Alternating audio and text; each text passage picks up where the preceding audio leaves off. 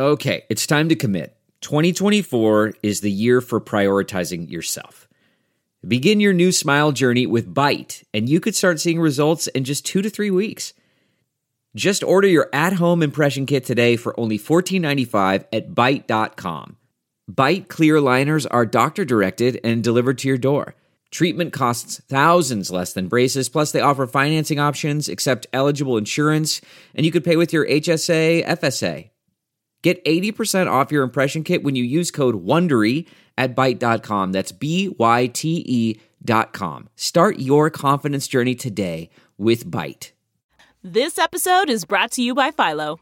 Do you love TV? Do you love saving money? Then Philo is your solution. Philo has shows, movies, and live TV for just $25 a month. You can even try it for free with their 7-day free trial. No contracts, no commitments, no hassles. Just a better way to watch TV.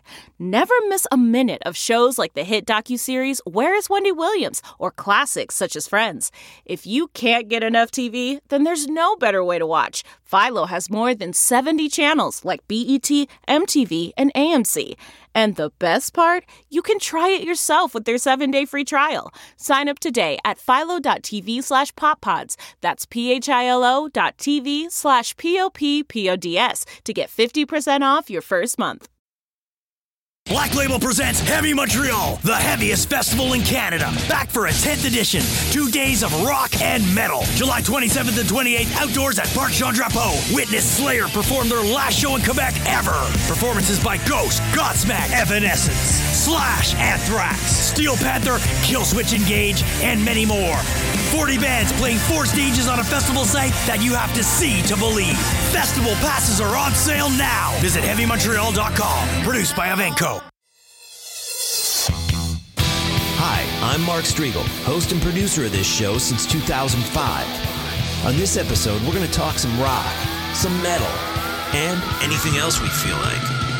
We're also going to jam some tunes, have a drink, and share some honest opinions. Thanks for listening to the Talking Metal Podcast. Let's get things started. Here's an old classic that sounds just as good today as it did when we were kids.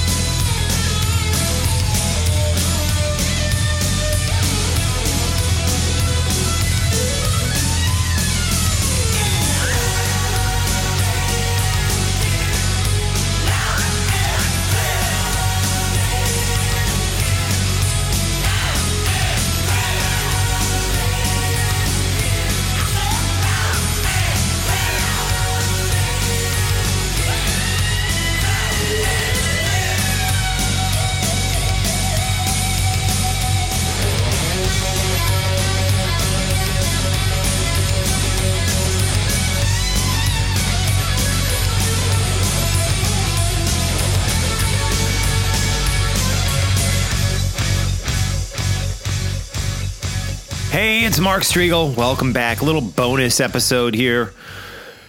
Yeah, I got a lot of interviews. I hadn't done any for a while, and then I did 8 of them. So I got to get them out to you guys. We got Steve Lynch, an amazing guitar player. One of the first people to ever go to the Guitar Institute of Technology in Hollywood. He's going to tell us all about that. And we got Doro Pesch. She's here too. Steve's been on the podcast before. Doro has not. So I always love these first timers. Here we are, 798 episodes in, and we are only just getting to Doro for the first time. At least I think. Sometimes I forget, but I'm fairly certain she has not been on the podcast because I know I would remember that. And Steve Lynch, of course, of the band Autograph. We just heard the song Loud and Clear. Remember that one from back in the day, guys? Yeah, Ozzy Osbourne and Vince Neil both in the music video for that one. That, again, is an Autograph classic, which I hope to hear at M3, along with some of their new music. They got a great new album out. We're going to talk to, newer album, came out in 2017. We're going to talk to Steve Lynch about that, about guitar playing, about David Lee Roth, about Van Halen, about Ronnie James Dio, about Motley Crue, all sorts of fun stuff coming up on the podcast today. So if you hear a pounding in the back, that would be my son dribbling a basketball up above me. It's just insane. The snow days, the half days that the kids have been having, it's like I feel like it's summer vacation again because they're always freaking home and it's driving me nuts. Ugh. Anyways, here we go. This is a little new autograph, followed by my interview with Steve Lynch, the guitar player of Autograph, the mastermind, if you will, behind at least the contemporary version of the band. And I would say always one of the masterminds behind Autograph, the classic Autograph too. So here we go. A little brand new or somewhat new from 2017 Autograph here on Talking Metal, followed by my interview with Steve Lynch. And then a little bit later, we're going to hear from Doro.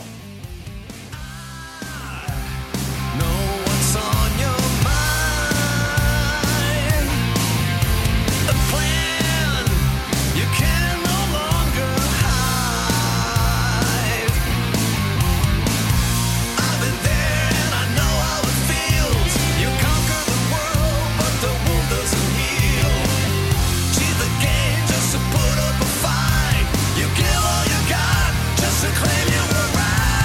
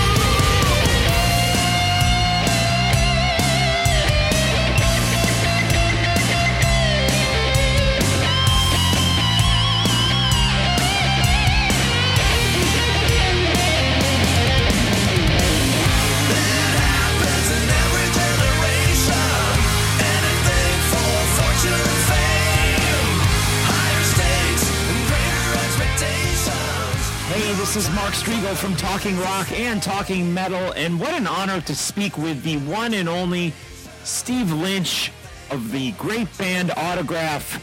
So great to talk with you again, Steve. Great to talk with you again as well, Mark. Thanks for having me on. You bet. We just heard the song Every Generation off the Get Off Your Ass album, which came out in 2017.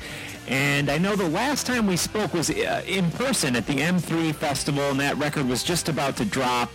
And I'm so psyched because it's official. You guys will be back at M3, the greatest American rock festival, and that's happening May 3rd, 4th, and 5th at the Merriweather Post Pavilion in Columbia, Maryland. I'll be back down there again this year. I hope we can hang out. And M3 is just a great time, isn't it, Steve? It's like my most favorite festival to play, and this will be our third time, and I'm really looking forward to it. We just had such a great time the other two times that we played there, and we're all just really excited to be back again. It's just a great venue to play. Absolutely, and again, that is the Merriweather Post Pavilion in Columbia, Maryland. Autograph will be there, along with a lot of other great bands. Vince Neil, Steven Adler will be doing a set of Guns N' Roses, Vixen, Tora Tora. I mean, the list goes on and on. Of course, Whitesnake. So it's going to be a great, great hang. We hope all the Talking Metal listeners will join myself and Steve at the festival. And like I said, I saw you guys there in 2017, and it was just a great performance. And that was before the I guess I'd call it newer album at this point, Get Off Your Ass, came out. And I got to tell you, I'm hoping you include a couple songs off that album in your set this year, because it is a great, great listen. I really enjoyed the record. I really love the song we heard, Every Generation. Of course, the title track is great. Ready to Get Down was a good one. Really good, and yet kind of a different sound for Autograph. You still kind of had your foot in what Autograph used to be back in the day, but it was definitely a different sound. Would you agree on that? Yeah, we're not using keyboards. We decided to just go with the two guitars. You know, the singer plays rhythm guitar and myself, and it's a bit more raw sounding. And that's the way we wanted it. We wanted it to be like more in your face and more current, and I think that we succeeded in doing that. Yeah, absolutely. And again, it is a great record. We encourage everyone to check it out. Get Off Your Ass. And were you with a certain producer? Or you self-produced? Who'd you work with on the album? It was self-produced. We produced it ourselves. Cool, because it has a real live feel. I mean, I don't know if that's just from you guys practicing, or did you get in a room and play it live? Like, how did the recording process actually work? Well, it actually was, we just laid down our parts separately, but because we all lived in different places. I was living in Seattle at the time. Now I'm down in Florida. And Randy, the bass player, was living in Atlanta, so we were flying in to do our parts. And, so that's the way we had to do it. We rehearsed it live, enough time so we knew exactly the way that we wanted it to sound and the direction we wanted the recording to go in. But, we just wanted more of that raw feel, and I think that came across on the record, and I'm really I'm really happy with the way it came out. Everybody is. Yeah, definitely. And again, I know, at these festivals like M3, everyone wants to hear the old tunes, but I think it's really important that you get a couple of these new songs in the set list, because people have got to hear them, because they're really, really great, well-written songs, and I'm hoping to hear some live at M3. Yeah, we're actually playing, we're going to be playing 4. Wow, awesome. Playing, of course, Get Off Your Ass, Every Generation. We're going to be playing a new one called Meet Me Halfway, and we're going to be playing You Are Us, We Are You. So there's going to be 4 songs in the set this year of the new material. Very good. I'm very excited for that. A lot of us became aware of Autograph with, of course, the big hit single, Turn Up the Radio, and you guys, I remember, were touring with Van Halen, of course. But what was your history before that? When did you first start playing guitar? Can you give us kind of a little musical history on yourself? Yeah, well, I started actually playing seriously in 1970, the day that Jimi Hendrix died. I was playing bass before that. I started playing bass in 1967, but I really wanted to switch over to guitar. And when he died September 18th, 1970, that's when I switched over to guitar. I actually took my bass in and traded it in on a Fender Stratocaster at this little store up in Seattle. And Jimmy was from Seattle, right? Yep, exactly. Yeah. And so that was the other thing. I kind of looked at him like a neighbor, even though I wasn't living there, I kind of looked at him like a neighbor because he was a Seattle boy as well.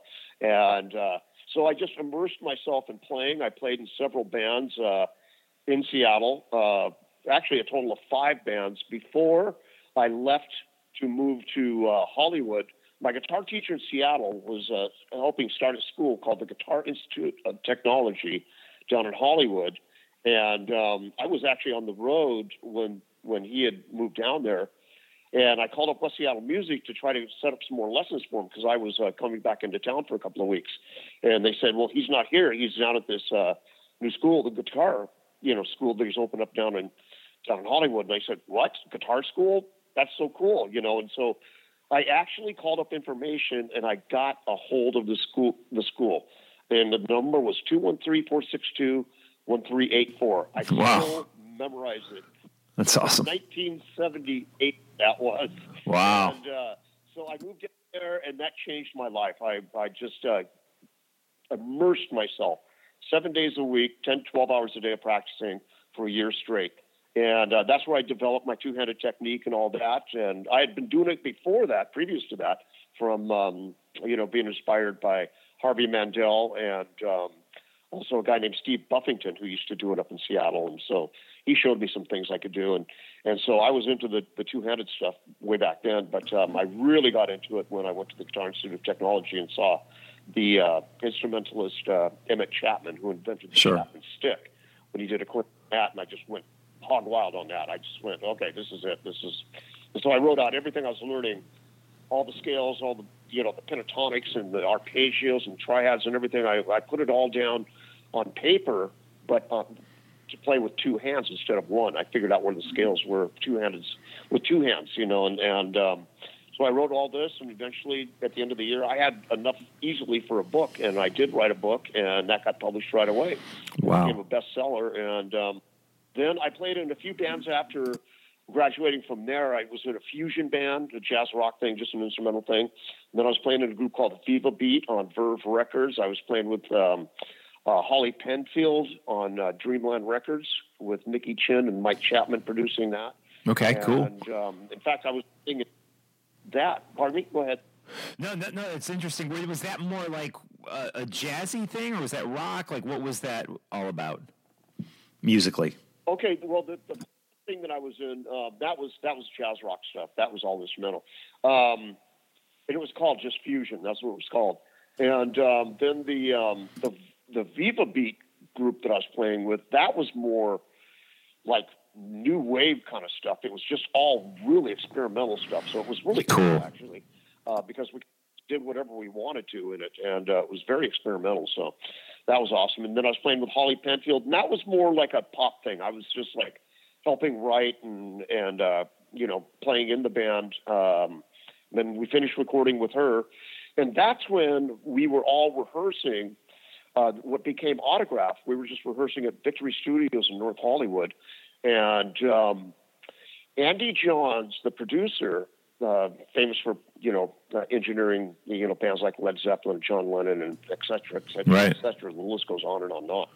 He came down to the rehearsal and he heard some of our original songs that we were working on. And it was just a side project, but we were really liking the way the stuff was coming out. So when he came down, we played it for him, and he said, "Hey, I got some free time down at Gower Studios in Hollywood. Let's go cut a demo." And so we did. And it was a 5-song demo. We just banged it out one day, all the recording, and mixed it the next day. And then Kenny, our drummer, was jogging every morning at 8:30 with David Lee Roth up Sunset Boulevard. And, wow. So they were this big health kick, and David asked him, "What do you guys do? What are you doing?" And Kenny said, "Well, I'm playing in this group called The Coup on A&M Records," and Kenny said, "I've got this new project together. There's no name or anything, but anyway, we're just rehearsing and cutting some songs. We just cut a demo. And so David wanted to hear it. And so they went back to his place after their jog, and Kenny played it for him, and David loved it. And he said, Kenny, you guys want to come out and open us for us on the 1984 tour? And Kenny said, well, I'll see if everybody's available, because at the time I was playing with Holly Penfield. He was playing with the Coup on A&M Records. And Steve Plunkett was playing in a group on Columbia Records. And Randy Rand, our bass player, was playing with Lita Ford. And so we thought, well, maybe we can go out for a few months, because this is a great opportunity. I mean, we didn't have a name for the band or anything. We thought this will be a great opportunity to go out and play some really cool shows. And no record deal in place at this point, right?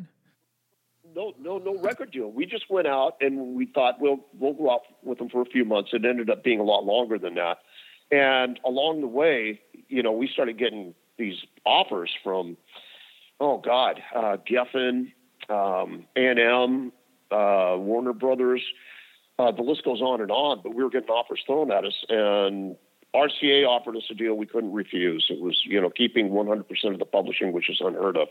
And so we actually signed a deal with them backstage at Madison Square Gardens in New York. Wow. And then they, shortly after that, they pulled us off the Van Halen tour and said, it's time to start cutting the album. And so we wrote some more songs and went in and did it. And we actually, at this point, of course, we had a name. We chose the name. We drove from L.A. to Jacksonville, Florida to play the first gig with Van Halen. And we came up with the name Autograph on the way there. We didn't have a name. Oh, my God. Wow. So, yeah. It was just like we were just going by the seat of our pants. It was just absolutely crazy, but it seemed to work out. So, absolutely, and man, what a story! That is great. But to kind of circle back a little bit, it's interesting because you were at the Guitar Institute of Technology when you were younger, and that was really I remember hearing about that in the '80s. It kind of exploded, but at that time when you were there, I think you said '78. What was the how many people were going there at that point? Was it a lot smaller than what it became later? I think it was a total of 70 when it started out, but there was only 30 that actually graduated. Yeah, because the school was brand new. They were still writing the curriculum while I was there. Wow. And so, they didn't have a whole year's worth of curriculum yet, and so they were still writing it while I was attending. And I was just totally into it. It was all jazz teachers, but I took that jazz and I turned it into rock, and some of the jazz teachers didn't like it very well, but I was just doing my own thing, Right on. But it was definitely a life changer. That was a really, really great experience. One of the best things I've ever done for myself in my life. Awesome. Cool. And you, of course, did the Van Halen tour, and I know last time you were on, we spoke a lot about that actual tour, but I wanted to talk to you about some of the other big bands that you shared tours and shows with, and just a couple of thoughts or memories of playing with these groups, if you don't mind. Let's start with Ronnie James Dio. Oh, that was great. Ronnie was such a nice guy. I mean, he just really catered to anything that we needed and everything. And we hit it off really good with them. I mean, the audience really liked him. And I know they were more of a heavy metal type band, but playing live, we were pretty heavy too. So we were very well accepted on that tour. And a funny little thing happened on that tour that I have to share this little story. Absolutely, please. God bless Ronnie James Dio. God bless Ronnie. But anyway, me and the keyboard player were walking backstage at this arena, and there was this door, a short little door where they push all the chairs into from the arena. It was storage for the chairs, and backstage there was just this tiny little door. And Steve, the keyboard player, asked me. He said, "I wonder, do you know what that's for?" And I said, "Oh, that's Ronnie's door." Because it was just a short little door because he's a short guy. Right. And I didn't know Ronnie was just a few steps behind us, and he started laughing. Oh, man. That was really funny. that was really funny, Lynch. And I went, oh, no, Ronnie, I'm so sorry. But he says, no, it's all good. That was really funny. Wow. So, could laugh at himself. That's great. Oh, yeah. No, he was like that. So, but that was really cool. And he bid us farewell after the tour and said he's going to miss us, but we had to pull out and go on another tour that we were committed to at the time. And I believe that was Aerosmith. Right. Well, that's another one I was going to ask you about. How were the Aerosmith guys? It was really cool on that tour. They sounded great. At that point, they had just gotten out of rehab, and so we weren't even allowed to have beer on our tour bus, let alone backstage or anything. And we had to stay on the other side of town from them because they had just gotten out of rehab and they had very strict stipulations on what we could have around, and then there was no booze, no nothing, it was just like completely, nope, these guys got to stay straight. And so that's the way it was. But I got to know Steven Tyler and Joe Perry, and it was just really cool. It's just a great tour. And, it turned out really, really well for us and them. Very cool. What about Motley Crue? You did was it a tour with them or was it just some shows? Oh, no, it was a whole tour. A whole tour, right. How'd that go? You don't remember it? I don't remember it. Okay. Well, I do, but I remember bits and pieces, but it was way over the top. I mean, put it this way, I stopped drinking for 5 years after that tour. Oh, my God. Wow. Okay. There was just, so I'm just going, I just can't do this anymore. No. So I bailed out of, that whole scene. Basically, I still toured and everything, but I just didn't partake in anything at all after that point.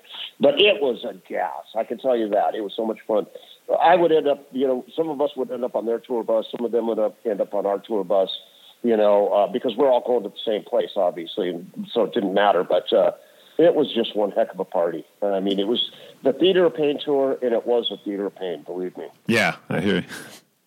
Wow. Great stuff, Steve. And, Motley Crue have this movie coming out on Netflix called The Dirt. I guess it comes out on March 22nd.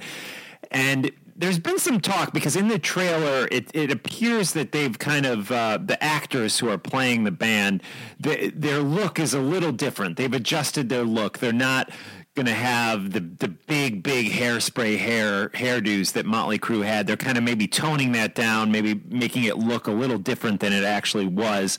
And I wanted to ask you, because you guys, very musical band, had great songwriting, great playing, but you also were a visual band. You had an image, you had the hair, you had the clothes. When you look back on that, do you embrace it or do you kind of maybe shun it, which it seems maybe Motley Crue's doing that a little bit with The Dirt? I'm speculating here with Motley Crue, but just for you personally, how do you look back on the band's image in the 1980s?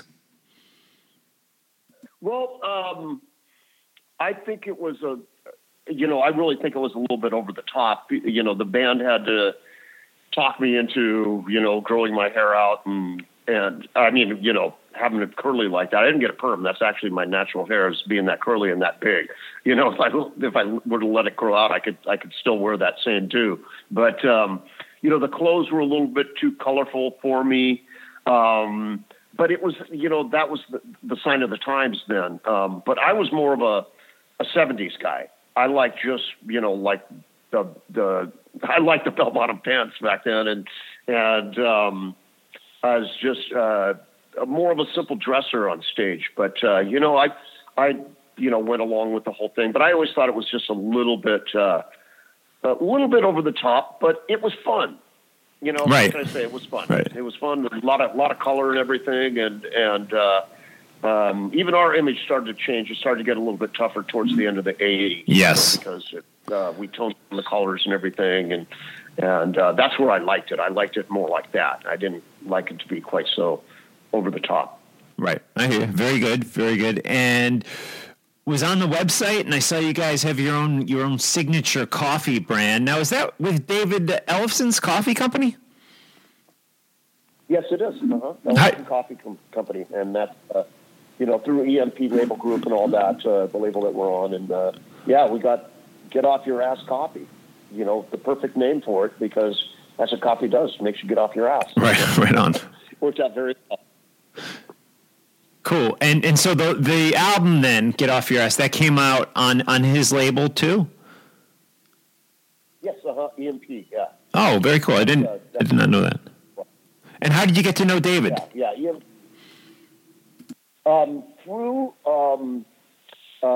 this guy, this manager that we're working with at the time. He was just kind of, co-managing us with the band. He was just making some connections as far as, getting the record deal together. That's really what he was doing. And his name was Peter Kalish, and great guy. And he got us this record deal. Then we signed through EMP Label Group. We also signed with SPV Records in Europe and Scandinavia. And then we signed with King Records in Japan. So it was 3 different labels we actually signed all at the same time. And so that's that. So these albums are available pretty much everywhere now. Yeah, and again, I really, really love the record, Get Off Your Ass, the autograph record that is probably, about a year and a half old at this point. Definitely worth checking out if you haven't heard it, guys. And I'm completely psyched to see you guys. You're saying 4 new songs at the M3 Festival. I love hearing that, and I'm going to love hearing them live. And I guess to wrap up, where do you see the band going from here? The album is still rather new. I would think you're probably not working on new music yet, or are you?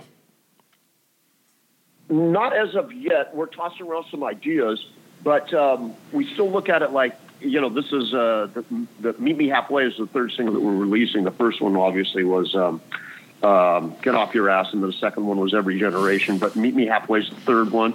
And we look at it like there's still another single or 2 to release a video on. We're working on the video for Meet Me Halfway right now, actually. And that'll be released probably in about 2 months. And cool. So we're just touring and releasing more stuff off of that album before we go into the studio and start recording on the second album again. Okay, awesome. Great. And I look forward to connecting with you at M3. I was thinking maybe if you could reach out to Randy, I'd love to maybe do a sit-down in-person interview with him at M3. That wouldn't be a problem at all. Yeah, I'd love to talk with him. I'm the person to talk to about that. You can just call me up right before we get to M3 and text me whatever you want to do, and then I'll go ahead and set the interview up with Randy. Oh, that'd be great. Thank you, Steve. I appreciate that. And thanks for your time. I'm going to send you a link when we get this posted, probably in about a week. Okay, that sounds great.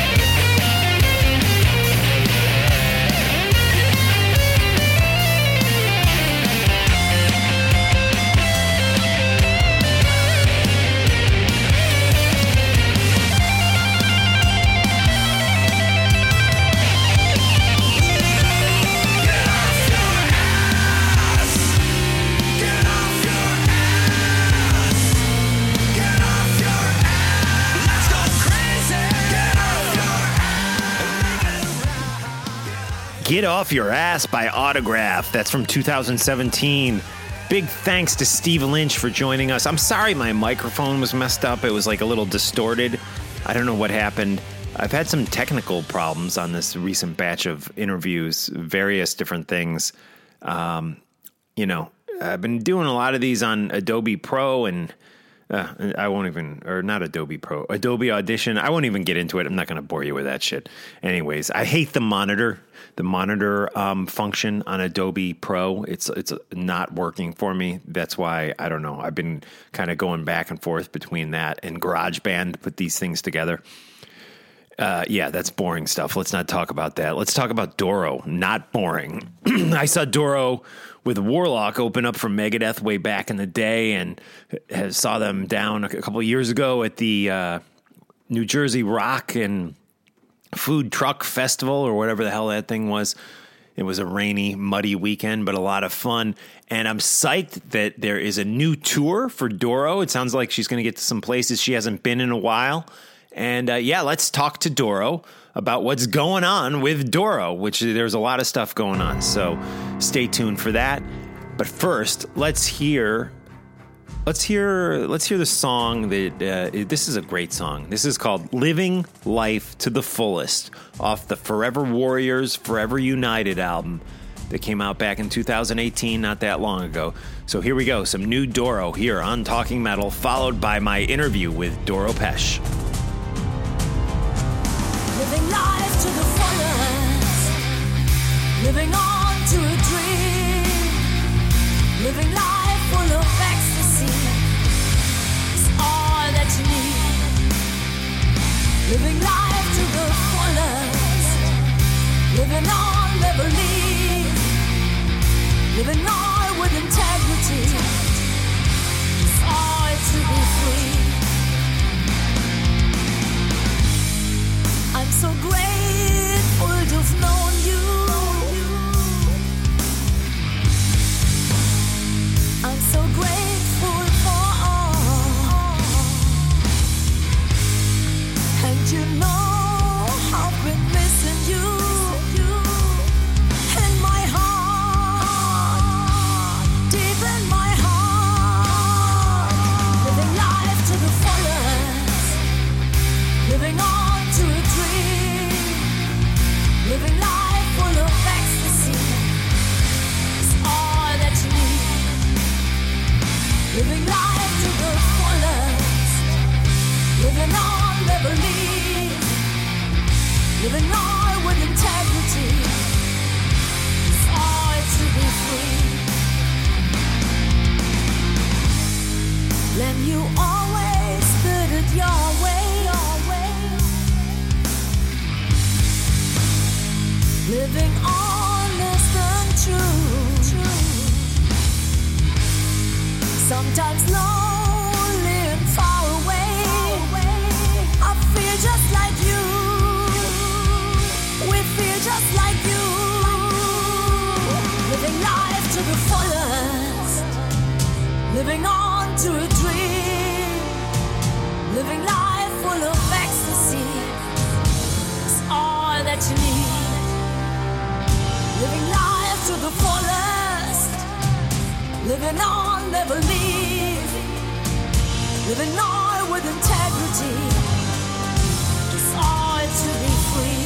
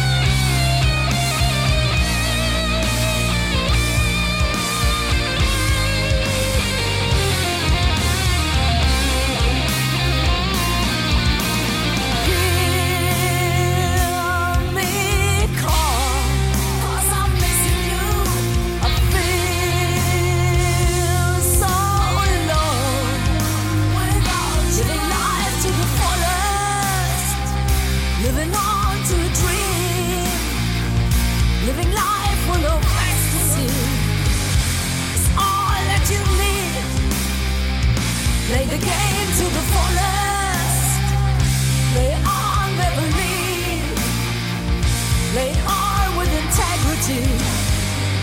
Play all to be free, all to be free, all to be free, all to be free. Living life to the fullest, living on to a dream, living life full of ecstasy.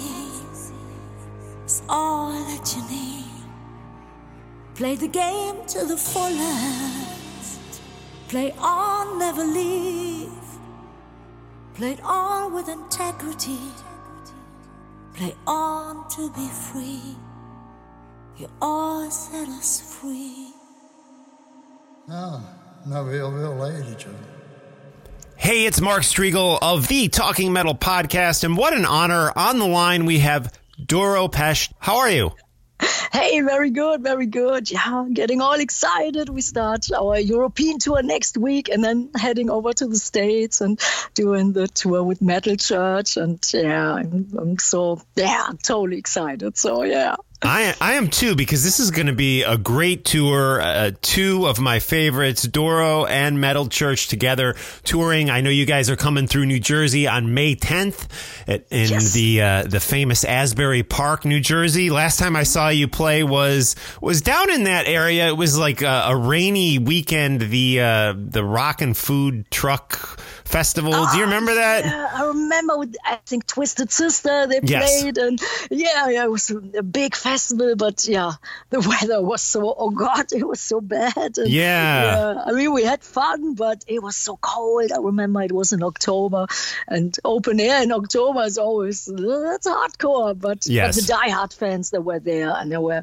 cheering us on, and yeah, I think we all had a great time, but it was rough, yeah. We definitely did, and I can't wait. May 10th, Asbury Park, New Jersey, at the Asbury Lanes. Of course, this tour is it's a pretty big tour. You guys are going all over the country. You're starting in Las Vegas on April 17th. You will hit California, then you're going to Arizona, Chicago, Illinois, places like Racine, Wisconsin. I don't think you've played Wisconsin in quite some time. So this tour will take you to some places you haven't been in a while, right? Yes, absolutely. Last year we did a tour where we only played the Triumph and Agony album, and there we played Los Angeles, Whiskey, and New York and all, and Chicago. But now you have more cities, and actually towards the end of the year we want to even do some more, because Texas we are not hitting now, but we will, and Cleveland and all that stuff. But I'm very excited, and especially with Metal Church,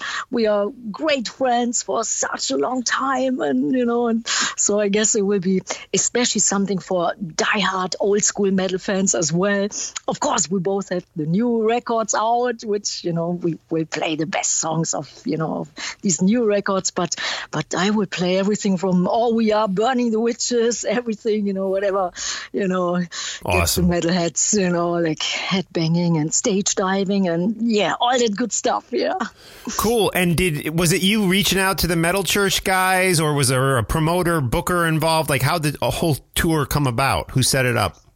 Actually, I tell you, I heard about it quite a while now. I think it's floating around that idea for years, and now the promoter he put it all together, and we are the booker is TKO, and and then and suddenly we had a whole tour, and but I think it was a long time we were thinking about doing something together, so Very, very cool. And you said you'll get all the classics from Doro, but then again, you're gonna hit some new material, I hope, because you had a great album out in 2018, Forever Warriors, Forever United.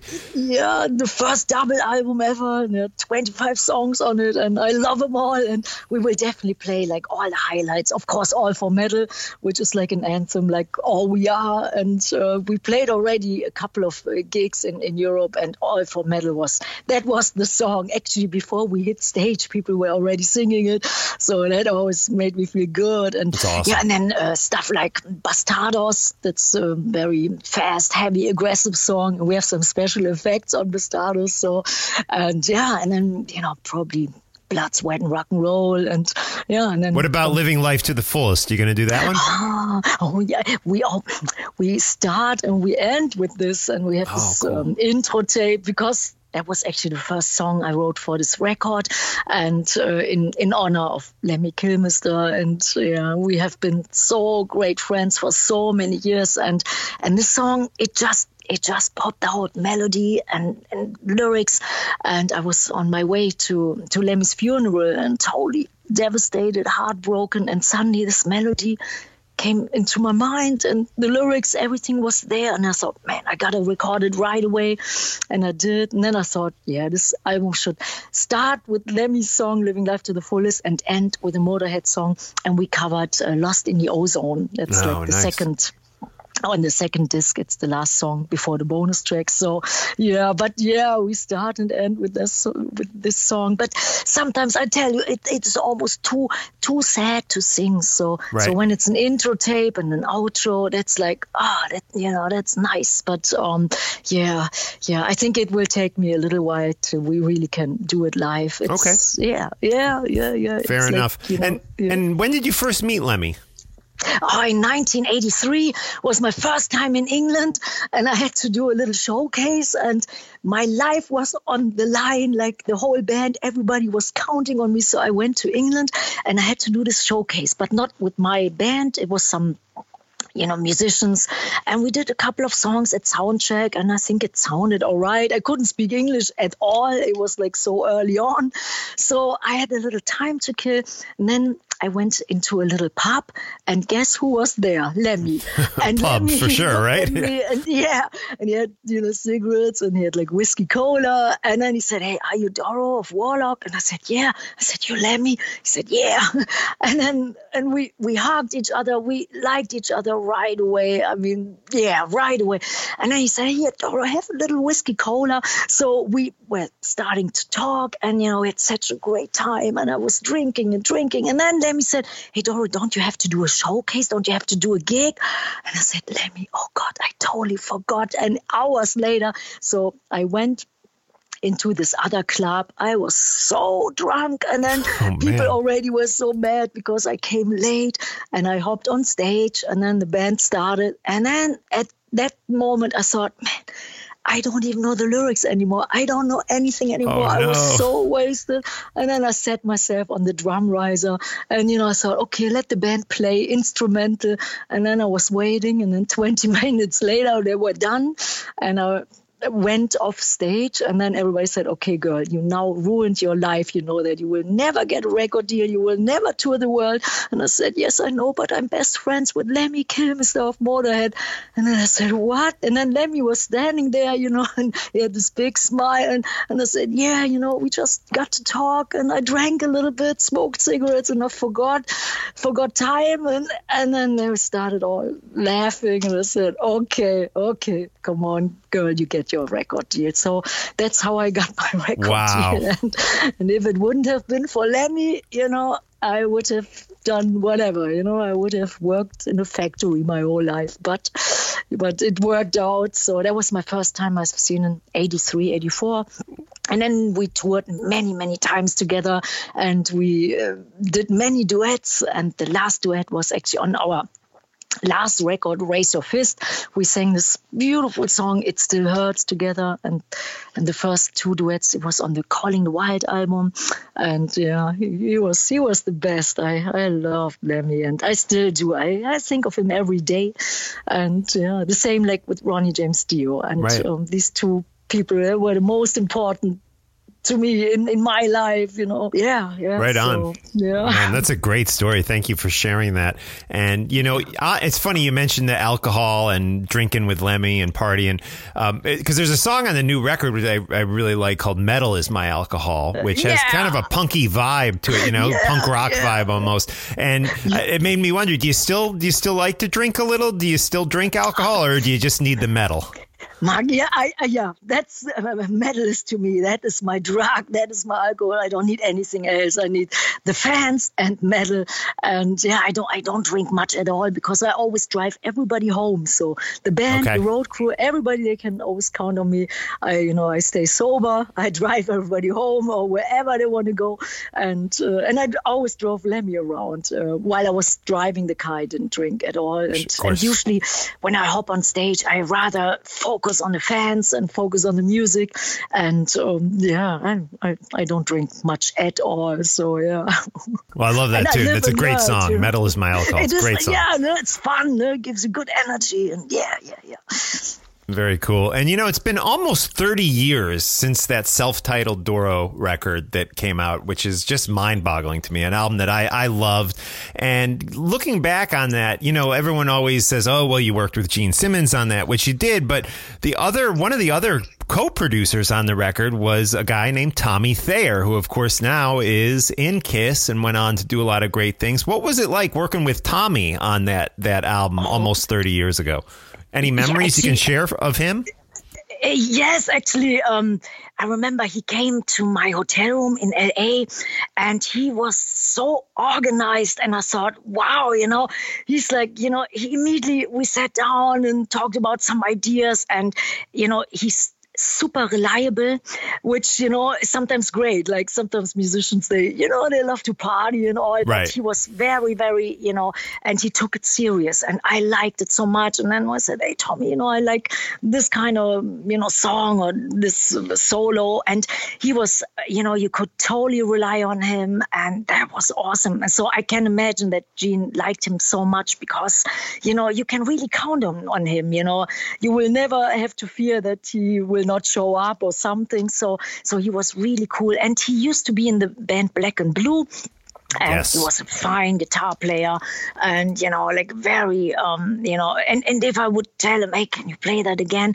He was like, he remembered everything. So, he was definitely awesome. He was great. And then together, the combination with Gene and Tommy, it was awesome because sometimes I was a big Kiss fan growing up. And to me, sometimes when you meet your idol, it's like a little bit like, I got nervous. And, I remember my knees were shaking when I walked into the studio. And then a couple of songs, I had to go full out, and scream and stuff. And then when Gene was there, I thought maybe I'm holding back. So, so sometimes I felt, it's more comfortable to sing with Tommy because Tommy, he was not as intimidating to me as Gene was. So, so we had a great work relationship, great friendship. And Gene, he was awesome, man. He was awesome in the studio. He really cared. And, there was one song, it was Mirage, which Gene Simmons wrote, and, we were mixing it. And I thought, man, the mix is not coming out so great.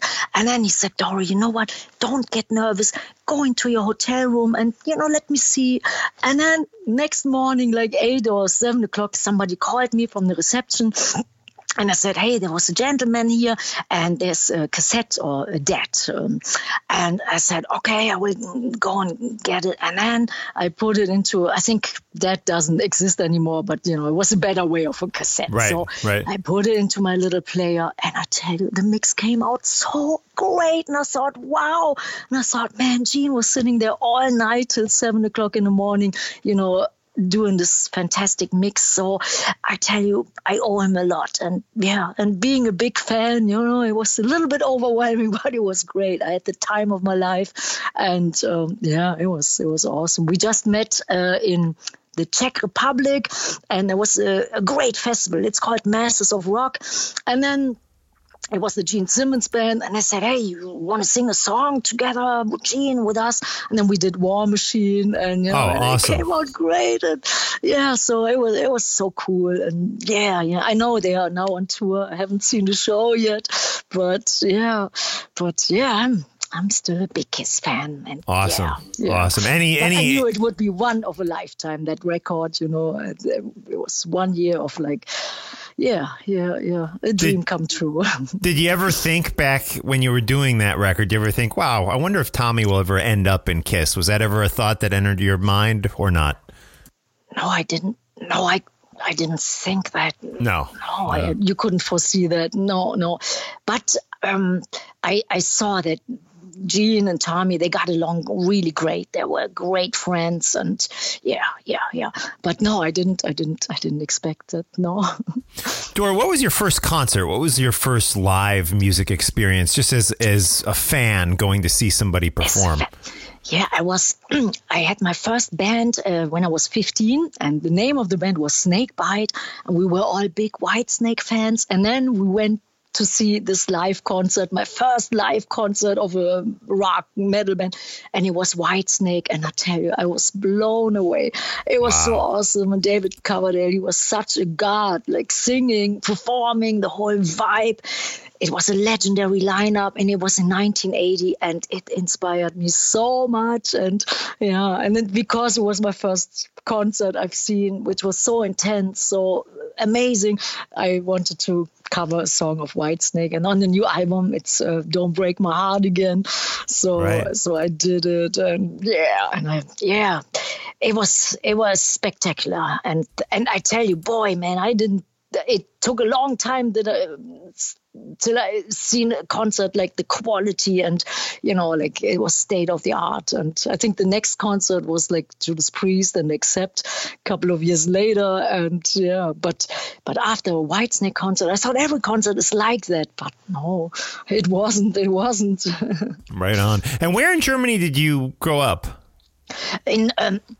I grew up in a truck. My dad, he was a truck driver. Oh, okay. And our apartment, it was in Düsseldorf, Germany. But I grew up it was like a lot of steel and coal mines and stuff. And it was around Düsseldorf, but it's the Rhine area.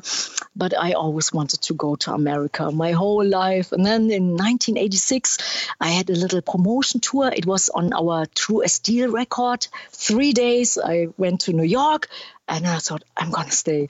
And then after 2 days, I called my family, my friends. I said, hey, I would stay in America. And they said, yeah, you're crazy. And I said, no, I'm serious. And then I stayed, and I got lucky. I ran into so many great people, and we recorded the Triumph and Agony album in New York City in the Power Station Studios. And there was a great friend of mine, Joey Bannon. He was the producer, and many great people played on this record. Cozy Powell, he played drums on it, and awesome people. So yeah. And then I found a way to stay, and then I got my green card a couple of years later. So yeah. So I grew up awesome. in Germany, but my heart was always, in America. Awesome. Awesome. I remember the first time I saw you was opening for Megadeth at a theater in Boston, and you guys were so good, Warlock, that night. Just really rocked it. That was a great introduction to Doro. So then you will see my old guitar player from the Triumph and Agony tour. And from the Triumph and Agony record, Tommy Bowen, he will be with us on tour, on this Metal Church tour. Yeah, because the two guitar players I have here, one boy is Italian, Luca Punciotta, and a Dutch girl, Bas Maas, and they will not be on this America tour because we didn't get the work visas in time with the shutdown and stuff. So it takes at least 3-4 months. So Tommy Bowen is playing, and Chris Caffrey. And great. Chris, he did a couple of tours with us. So it will be lots of soloing and shredding and high energy. And then Johnny D on drums and Nick Douglas on bass. The guys are with me for almost 28 years. Wow, that's awesome. Yeah. And the tour is going to be just awesome. Again, I'm not sure if I'm going to hit Asbury Park, which is on May 10th, or there's a New York show at the Highland Ballroom, which is a club I like a lot. That's on May 7th. Oh, Mark, it changed because the Highland Ballroom is no more. Oh, no, did it? Okay. Yes, and so we changed to Brooklyn. Oh, cool. And it's the same date, but we're playing in Brooklyn now. And I played so many gigs in Highland Ballroom, but I guess the same people who were running BB King's, which I loved so much, club. And it's no more. When it got announced, Highland Ballroom, then the same week they said, it's no more. So, so it will be Brooklyn. Brooklyn works for me too, Yeah, Brooklyn was my very first show in the States ever. It was L'Amour's Brooklyn. Cool.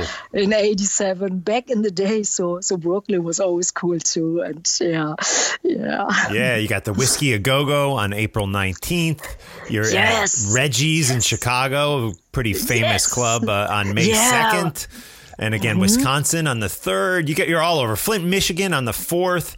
The guys, we'll have the tour dates up on Talking talkingmetalrock.net and talkingmetal.com. Cool. And we cannot wait to see this tour. It is going to be just explosive. Great stuff. Oh, man, I cannot wait to. And, seeing all the diehard metalheads again, all the diehard fans, and, and together with Metal Church, I think it will be a great package. I already feel so good about it. No? Yeah. Very good. Cool. So I hope we can come say hi to you at one of the dates. Definitely. Yeah. Yes. Come and have a beer. And since now I don't drink much, but a little so that's cool. After a good show. Yeah. Right on.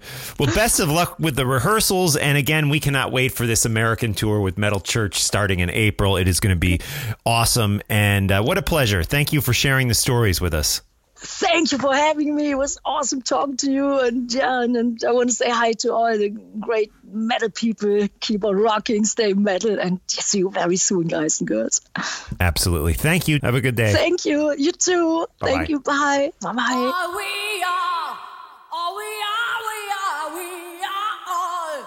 All we need.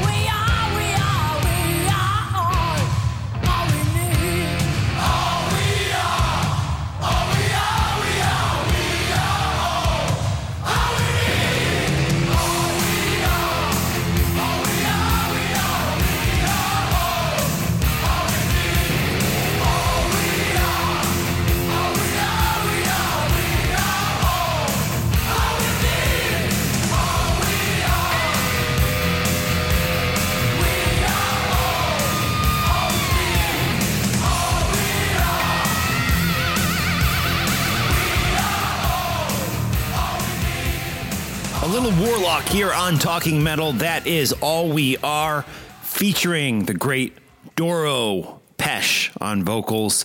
I would think you're going to hear that in concert if you go to this tour that she is out doing with Metal Church. I cannot wait for it. It's coming soon, guys. And she called me back after the interview to let me know that, again, that New York date has been changed, and it's not at the Highland Ballroom. Apparently, they've gone out of business, which I can't even keep up to date with the changing face of rock clubs in New York. They just seem to be going under like flies. It's crazy. But anyways, the Doro Metal Church show has been moved over to Brooklyn to a club that I'm hearing a lot about. I haven't been out there yet.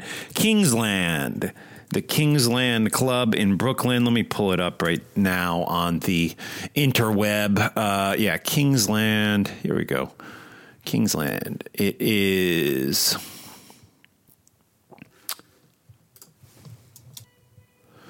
Well, I can't find an actual website for the Kingsland. Let's see here. But yeah, I mean, their tickets are on sale. Am I spelling it wrong? I don't know. That's weird. I don't know why I don't see a website, but here's the Kingsland Brooklyn. Here's a Twitter account. Let's go there. Oh, okay. Yeah. KingslandBK.com is the website. This connection is not private. And for some reason it's blocked on my computer. I don't know why. That's really bizarre. People used to say that would happen with Talking Metal, but we fixed it. So anyways, the Kingsland Brooklyn Club is where the Doro Metal Church show is happening. And I wish I had a date for that. And the date of that show is May 7th, a Tuesday night in Brooklyn.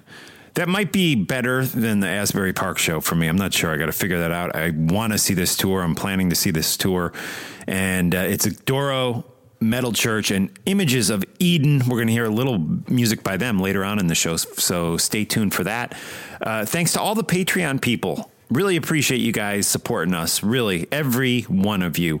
And we have the Talking Metal hoodies for sale. Please purchase those. They're $60. I know that's a little much, but please consider purchasing a hoodie and supporting what we do. You can hit up my PayPal. Just go to talkingrock.net, and you can find the PayPal in the support section on talkingrock.net or talkingmetal.com. Yeah, constant updates on my site, which again is talkingrock.net. Please check it out and show your support. Use our Amazon links to link you over to Amazon, where you can go about your shopping as you normally would. And what else? There's T-shirts, of course, for sale too. They're $20, or you can just give me a PayPal donation. I would really appreciate that. Anything you can do to help me attempt to monetize what I do here. And yeah, it's been fun. I'm glad I got you this bonus content here on this Friday of this week. We hope to hit you with another new episode on Tuesday. I aim to get the Talking Metal podcast posted at least every Tuesday. Just think Talking Metal Tuesdays.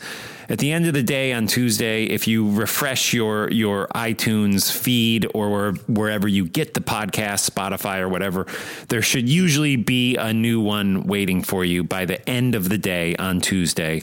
Talking Metal Tuesdays. Sometimes I get them up on Monday. Sometimes I'm slagging and don't get them up until Wednesday. But they're almost always there for you on Tuesday. And yeah, that's about it, man. I love you guys. I appreciate all your support. And we're going to end with this band that is on tour with Doro and Metal Church, or about to go on tour with them. They are called Images of Eden. And let's see, their lead guitar player, Byron, sent me over a track. So, yeah, this is cool, man. This is a good deal for them. They're going to be out with two great bands, Doro and Metal Church, on this tour. So check out Images of Eden opening the night for Doro and Metal Church. And we're going to hear one of their songs right now. This is called Harvest Day. It's going to take us out. It's going to end the podcast. And we're going to thank you guys for listening. We're going to see you at M3 with Autograph. I cannot wait. In early May down at the Columbia, Maryland Post-Weather Pavilion. Merriweather, right? Merriweather? Okay. The Merriweather Post Pavilion. What is it called again? Merriweather Post Pavilion. Yeah, that's what it's called. And it's going to be just such a great time.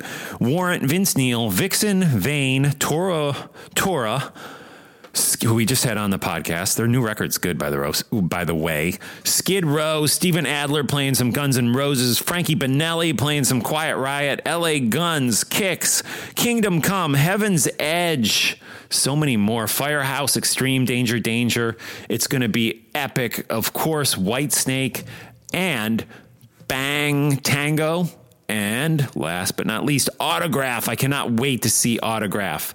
And they, when I said last but not least, they're not playing last. They're, well, just go to M3. What is the website? Just go to m3rockfest.com and you can see the lineup and everything. I think Autograph plays Saturday, in the late afternoon, I think, but yeah, we'll see. Can't wait to see you guys down there. Whitesnake is playing on that Saturday too. It's going to be epic. Cannot wait. And to take us out, here is Images of Eden. Again, they're opening the Doro Metal Church tour for over 30 dates this April and May. So definitely go see them in Brooklyn at the Kingsland. We'll have the tour dates all posted on the website, which is talkingmetal.com or talkingrock.net. We'll see you next time. Join me on Patreon for more behind the scenes action. All right. Thanks. This is Images of Eden. In the self-made prison, I'm dying.